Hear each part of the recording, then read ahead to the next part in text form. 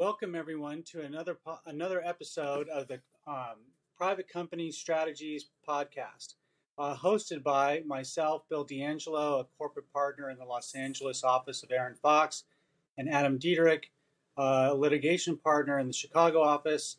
And we are joined today with our partner, Kevin Matz. Welcome, Kevin, to the podcast. Well, thank you. Thank you so much. It's great to have you. So, Kevin, today our topic is hot topics in estate planning for owners of private companies. So let's kick it off. What are the hot topics in estate planning for private companies? Well, you know what? I think it comes down to maybe a core four. Okay. Four basic ones. And that's what I'm going to focus on during our podcast today. So number one, we live in a time of an increase in the exclusion amount. And it has an effect on estate planning. I'm talking about exemption amount, exclusion amount for federal estate gift, and then also generation skipping transfer tax purposes. Okay. But that is finite. That's not going to be with us forever because that is scheduled. There's a sunset on that, an expiration date of December 31, 2025, after which the exemption amount shrinks in half. So that creates a lot of planning opportunity that exists now that, based on law in the books, as passed by Congress, will no longer exist once we get to 2026, less than 3 years from now. We also very, very hot is, well, it's not just a matter of making gifts and using up exemptions. There are lots of strategies in our toolkit as estate planners for owners of private companies that can be used. And one of them is that I'll talk about is a strategy called a grantor retained annuity trust. Basically, it's a device that was created and blessed by Congress way back in 1990. And we all thought, well, this is a very, very safe device, very safe technique. But the IRS has had some different thoughts on that. And we'll talk about that too. Okay. And then also overarching on everything. And this is going to be a big issue as we get towards the end of the year into 2024. We have the Corporate Transparency Act. That is good. That has been talked about. We now have final regulations. Come January 1, 2024, it becomes live. And we need to advise our clients, especially owners of private companies, in dealing with that. Okay, great. Well, we've got a lot to talk about. Adam, do you have any thoughts, or should we just dive in? Let's start with topic one. Perfect, Kevin. Let's dive in. Okay. All right. So as I mentioned, we live in a time of an historically large exemption amount. It's called exclusion amount for estate tax purposes. That's what wealth you can pass gratuitously when you die. Gift tax purposes, that's wealth you can transfer gratuitously. Think in terms of a gift to children, other family members. Could also be a spouse, but usually you get a deduction there, and that can pass completely free of having to have gift tax. And then also, when wealth passes down more than one generation, think in terms of making a gift, making a transfer, not to children, not to spouse, not the same generation below, but 2 generations down to a grandchildren or a trust for grandchildren. That's the generation skipping transfer tax. Right now, we're at a historically high level. It's $12,920,000. That is a significant increase, by the way, just because of cost of living inflation adjustments over the past year of where it was last year. 2022 is $12,060,000. Here in 2023, it's $12,920,000. That's a huge for a married couple. Yeah, it's a huge inflation adjustment. Yeah.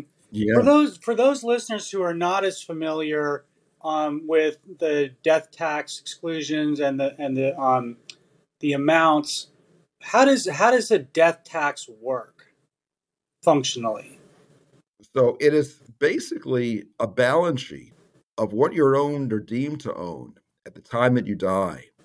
And if the amount of wealth is above an exemption level, you're potentially subject to not just filing a return, but having to pay estate tax, taking into account deductions that you get. And right now, that level is a historically high level, $12,920,000, which means for a married couple with so-called portability concepts that apply at the federal estate and gift tax level, you can effectively double that to nearly $26 million. Wow.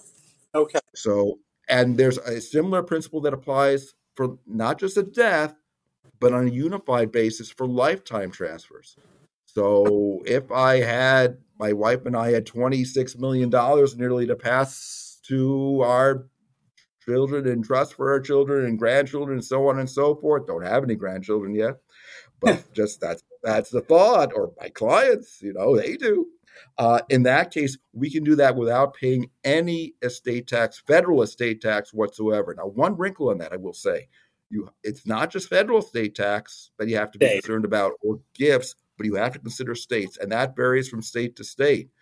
From the great state of New York, the Empire State, and is a much lower level there. It's $6,580,000 in New York, and also the so-called portability concept that allows you to effectively stack exemptions between spouses does not apply for New York. So you actually have to affirmatively apply using effectively trust to be able to soak up the exemption the first spouse to die, or otherwise you get very nasty tax consequences. Different states have different rules. Kevin, do people sometimes fail to pay attention to the state differing levels and the different returns you have to file? Is that something you see often in your practice? Yeah, I do see that. I see some, quite often you see plans that would ignore the state and let's say, okay, let's just pass the amount to a credit shelter trust, the amount that soaks up the federal estate tax exemption, completely ignoring state. And that works for federal purposes, but you're running into a landmine for state estate tax purposes, which means that you can have estate taxes due on the first spouse's death, due to a plan that doesn't take that into account for state estate tax purposes, including New York. And New York could be very onerous because New York has this very nasty feature of its law. It's called an estate tax cliff that says you get the benefit of a tax-free zone, $6,580,000 here in 2023. Once you go above that, we are going to start to tax you not on the increment above that, but rather from $1. Wow. You get 5% above that, and you have a $1 net taxable state, taking into account deductions, and you're taxed from $1. You get up to 16% in New York. It's very serious stuff, not to be ignored. Unfortunately, I see quite often plans prepared by other firms. Sometimes that's done. Quite often it's done right, but sometimes that's done without focusing on that. That's very interesting. Is a state like New York or a state like California, are they aggressive in terms of collections and going after? Because you're saying like if you go over the dollar threshold, you're now taxable on the full amount. That seems really onerous, Kevin. New York is very aggressive. Yeah. Very aggressive. And here's the thing, though, Bill. You have to think from a tax policy standpoint. This is in some ways an optional tax. We're not talking about moving outside of the United States and trying to expatriate and giving up citizenship. We're talking about in New York, you can move to New Jersey, which doesn't have an estate tax. It has an inheritance tax, but as long as wealth stays, in the immediate family in terms of spouse and also children, grandchildren, and also then charities, you completely avoid any estate tax just by moving so-called across the river to New Jersey. Connecticut has an estate tax. It also has a gift tax, by the way, but it doesn't have those same nasty features of the cliff. And the Connecticut estate tax has a much higher exemption than New York. So it's unfortunately the tax policy makers in Albany, which is New York State's capital, aren't always cognizant of that. I'm involved quite a bit with advocacy through various groups, New York State Bar Association, New York State Society of CPAs, also at the federal level, but more focused on New York. We bring this to their attention, and unfortunately, they have not paid heed to it yet. Wow, that's super. I'm sorry, Adam. Go ahead. Sure. What does it mean to move to New Jersey? Would it be sufficient to just rent an apartment and list that as my new address if I'm trying to avoid this New York cliff, or do I have to do some more careful planning? Well, you know what? It's based on domicile. Residence is based on domicile for estate tax purposes. So that means not just that you buy a second home there and you visit it and take the position, but you actually establish that as a place that that becomes your center of operations, your personal affairs. You get a driver's license, perhaps change that over to New Jersey. You should vote in New Jersey. That should be the primary place of a vote. If preferably, you should not have a second house in New York. It can also create potential income tax issues from that standpoint. There was a recent case that was helpful, the Obis case that dealt with that as to when you have a primary place of abode for income tax purposes, not estate tax purposes. But New York tries to collect its money. And unfortunately, the tax policies that have been enacted are quite often driving folks out of New York State. They don't have to go down to Florida. They could just simply move down to New Jersey and avoid estate tax on that basis. And since we're focused on owners of closely held businesses, owners of private companies, how does the location of a business's owner's business play into that calculation? Well, good question, Adam. So the focus here is upon the individual who's the owner. So even if they have a Manhattan or Brooklyn address or somewhere in New York State, if the actual person who's dying or making the gift, making the gratuitous transfer is not a resident of New York State, but a resident of some other state, and they hold themselves out that way on an objective basis, they meet those standards. You also want to do it for income tax purposes to be consistent with that. You do not want to have 183 days in New York State. That otherwise is going to resound as being problematic, not just for income tax purposes, but also for estate tax purposes. But if you do that, even though the center of operations could be in New York or some other state, if you reside elsewhere and all your connections, or the bulk of your connections, including where you vote, relative licenses, religious affiliations and organizations, do you go to church or synagogue locally in New Jersey, or do you happen to still go to New York? Things like that. If all the indicia of domicile and where you reside and intend to reside is in that other state, you should be good. But again, as you point out, that requires planning and not just window dressing. Right. We try window dressing. The tax authorities are too sophisticated. They will, in the income tax context, they will quite often audit by saying, well, show us all your banking records and credit card statements. You can see where the credit cards are used. You're picking up your dry cleaning in New York, not New Jersey. That's not consistent with residing in New Jersey. And now, of course, they could actually subpoena telephone records and figure out where the phone calls are going to and from. So that's something that you want to plan and heed advice on, but it is very possible to engineer. Wow. Well, I know, Kevin, we've digressed from the outline, and I know that this has been a really good organic conversation. How about we get back to where we are on your list of topics and what you want to discuss? What do we want to talk about? GRATs in detail? How do we want to approach that? Yeah. So before we do that, just one more thing about this exclusion amount, which again is at the all-time high level, $12,920,000. Married couple, you double that, it's nearly $26 million. It'll top $26 million with index income next year in 2024. That has an expiration date, and that expiration date under the law that was enacted in 2017 of the Tax Cuts and Jobs Act is December 31, 2025. Wow. Once we get to January 1, 2026, you don't have that exemption unless Congress acts further. And again, we don't know. I like to think I have a crystal ball, but unfortunately it's rather foggy, as far as how it works. We don't know what's going to happen in the 2024 election. With elections and stuff, you try to predict it as best you can, but all you can do is handicap it and be prepared for the outcomes. We had a situation, of course, after the 2020 election that the Democrats had complete control not only of Oval Office, but also effectively both houses of Congress. And they could not get anything passed significantly. And that's no longer the case. Now we have a divided Congress between the House of Representatives and the Senate. So we're not going to see any significant changes in the laws that affect a state gift or generous gift transfer tax in the next couple of years. But again, we do have somewhat of a cliff here. December 31, 2025, the exemption that currently exists, which is a $10 million base as index for inflation, and again, effectively double that for a married couple, that gets sliced in half. Wow. Come January 1, 2026. And IRS guidance that's come out, or U.S. Department of Treasury regulations that have come out, make clear that there is actually a use it or lose it type analysis that applies here as far as using that exemption. This directly impacts owners of interest in private businesses that are successful.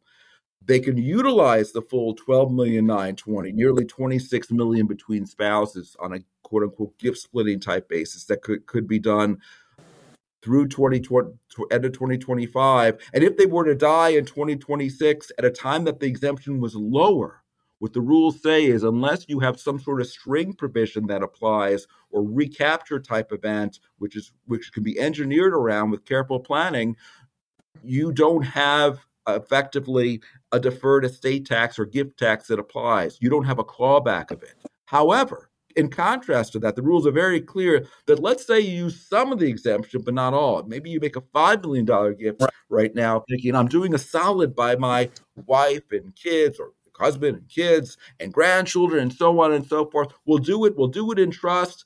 I'll have more exemption available. However, come 2026, that exemption available, instead of being the difference between, say, 12 million and 5 million, may only be the difference between 7 million and 5 million, depending on indexing at that time. You effectively lose the exemption by you lose the exemption by not using all of it. So again, it's more complicated than that in real life.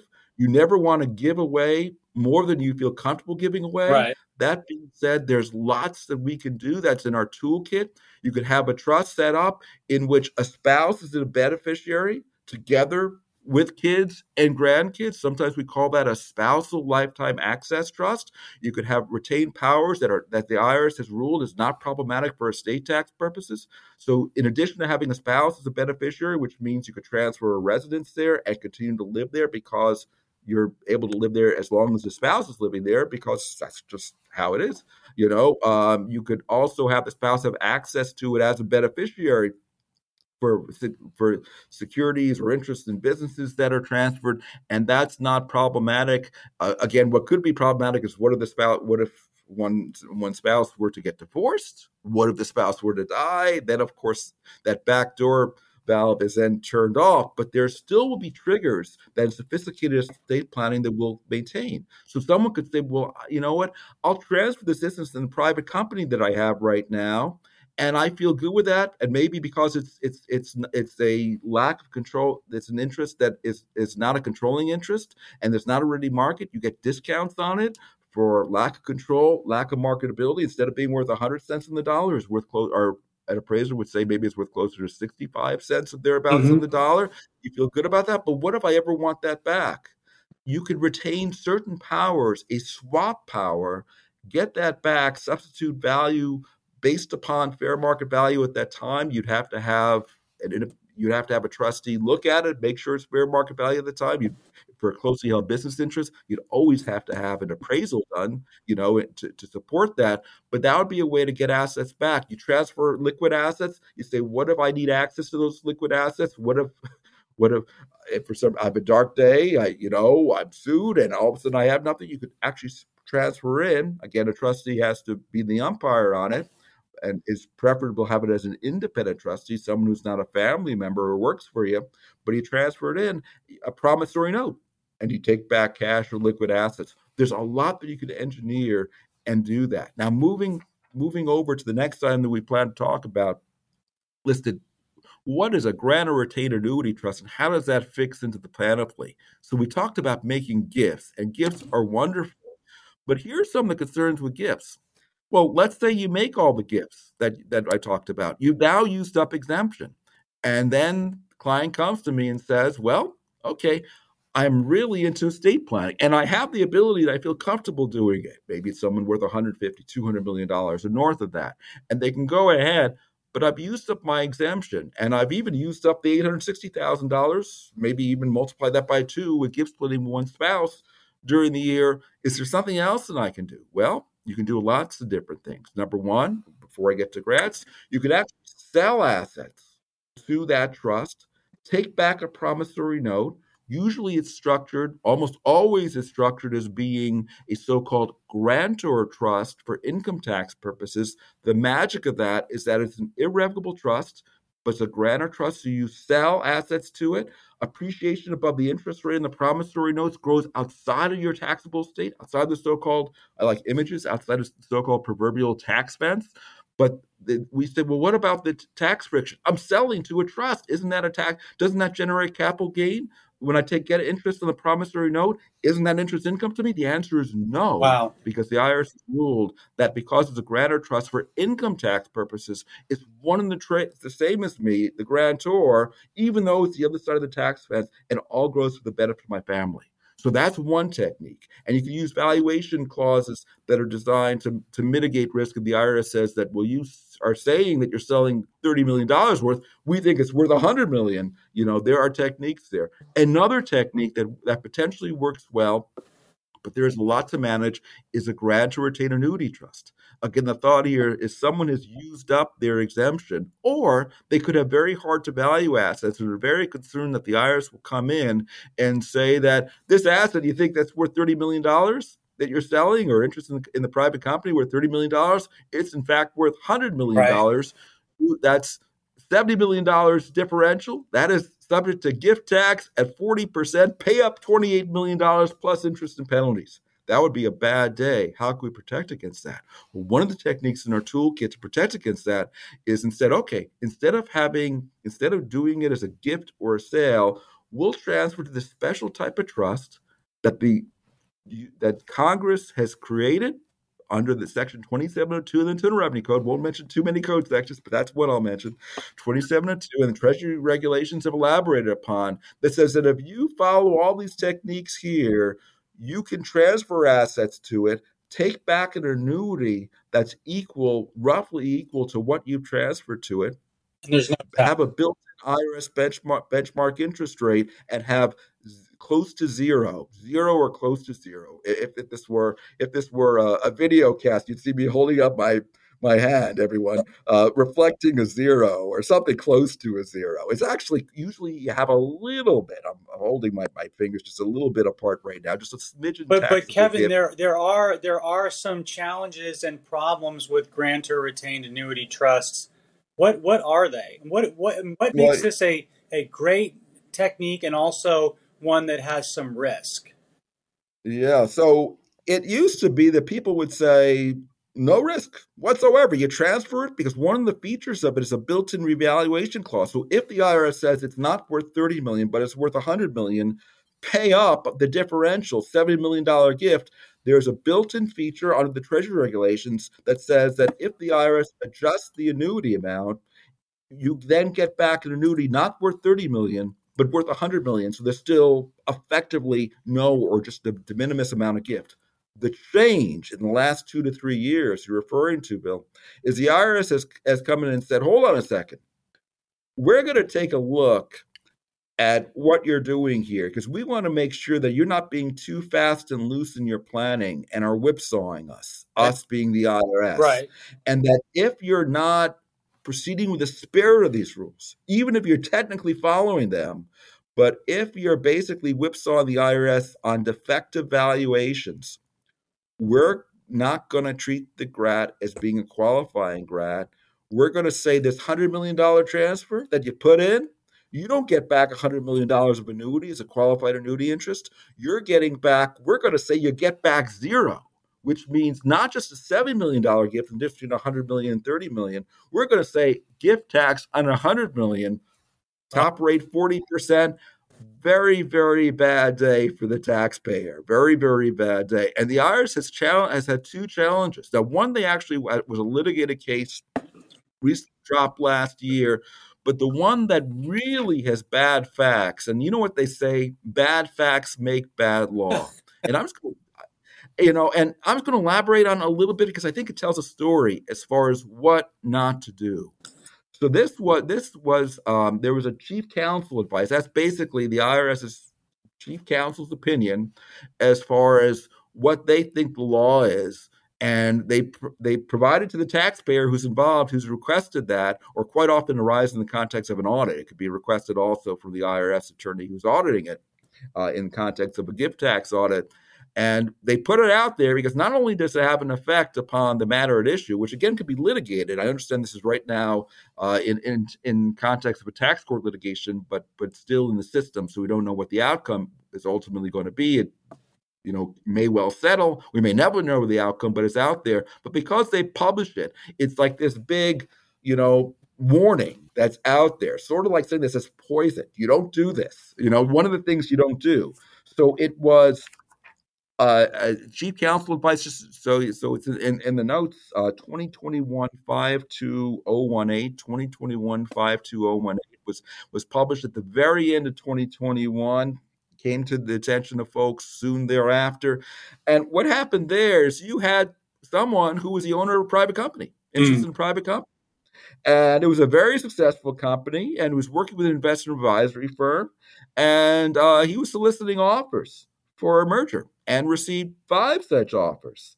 And, receiving those offers, he said, okay, I think we're going to have a big growth event in value. And what makes GRATs work is growth in value above the benchmark IRS interest rate. Time of recording this is about 5%. It changes from month to month, that benchmark interest rate. But let's say you grow not just 5%, but you grow 50%, that 45% delta, that differential, all grows tax-free, the other side of the tax fence, for the benefit of the beneficiaries. Usually it's a trust structure for the benefit of beneficiaries, and which could also include a spouse, children, and the like, and so on and so forth. So, he said, well, I have a valuation arbitrage right here. Mm-hmm. I have my private company here. We're soliciting offers. I have 5 tender offers that have come through. So I'm going to transfer assets to the GRAT because I think that it's going to be a built-in arbitrage.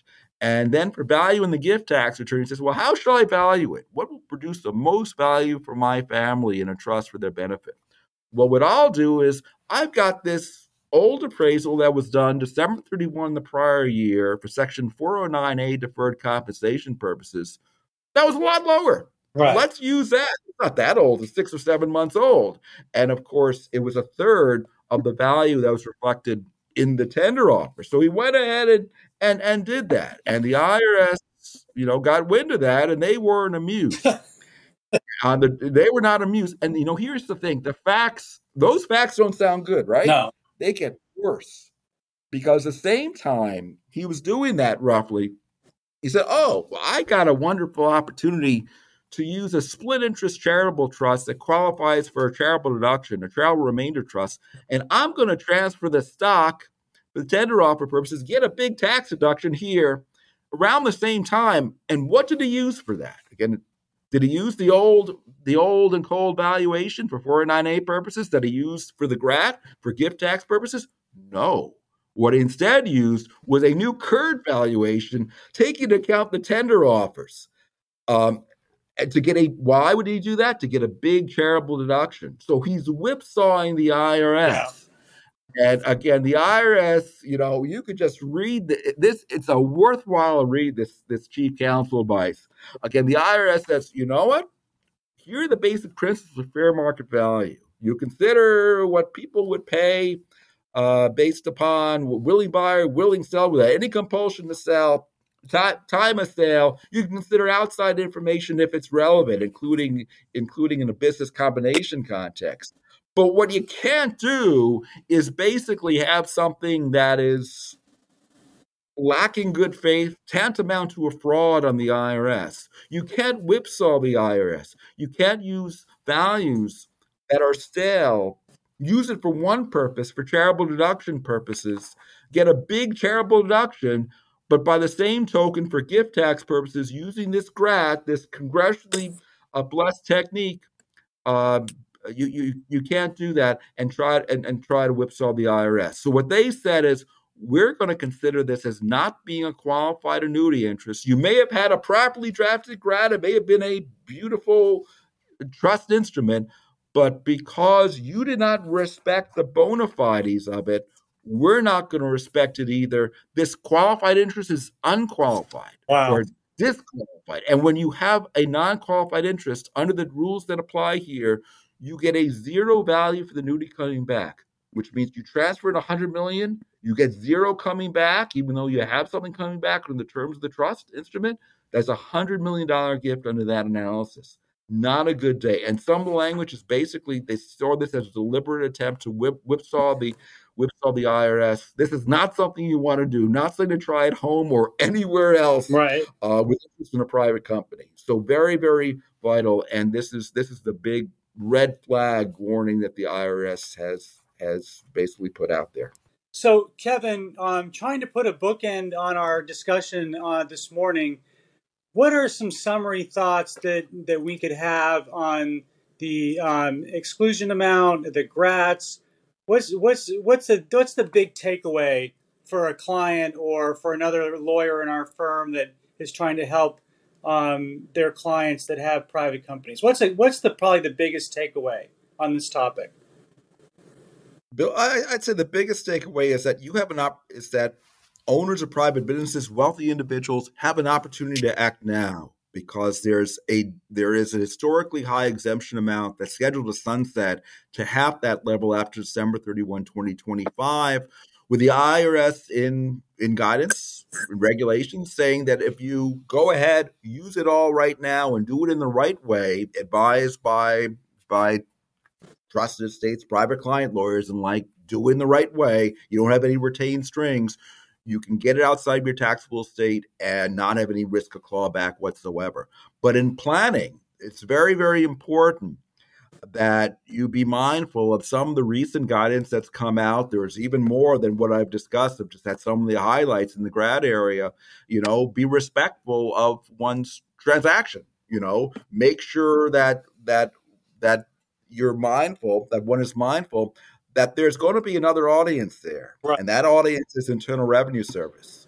And you have to be aware of how that's going to present itself and whether or not they will take kindly to it or whether or not they may be affronted by it as they were in that recent chief counsel advice. Right. Well, I think that's a good place for us to end, Kevin and Adam. Thank you, everyone, for listening to this podcast. We are going to do a part 2 with Kevin, and it will be released shortly after. And we look forward to your comments and continued support. Thank you very much.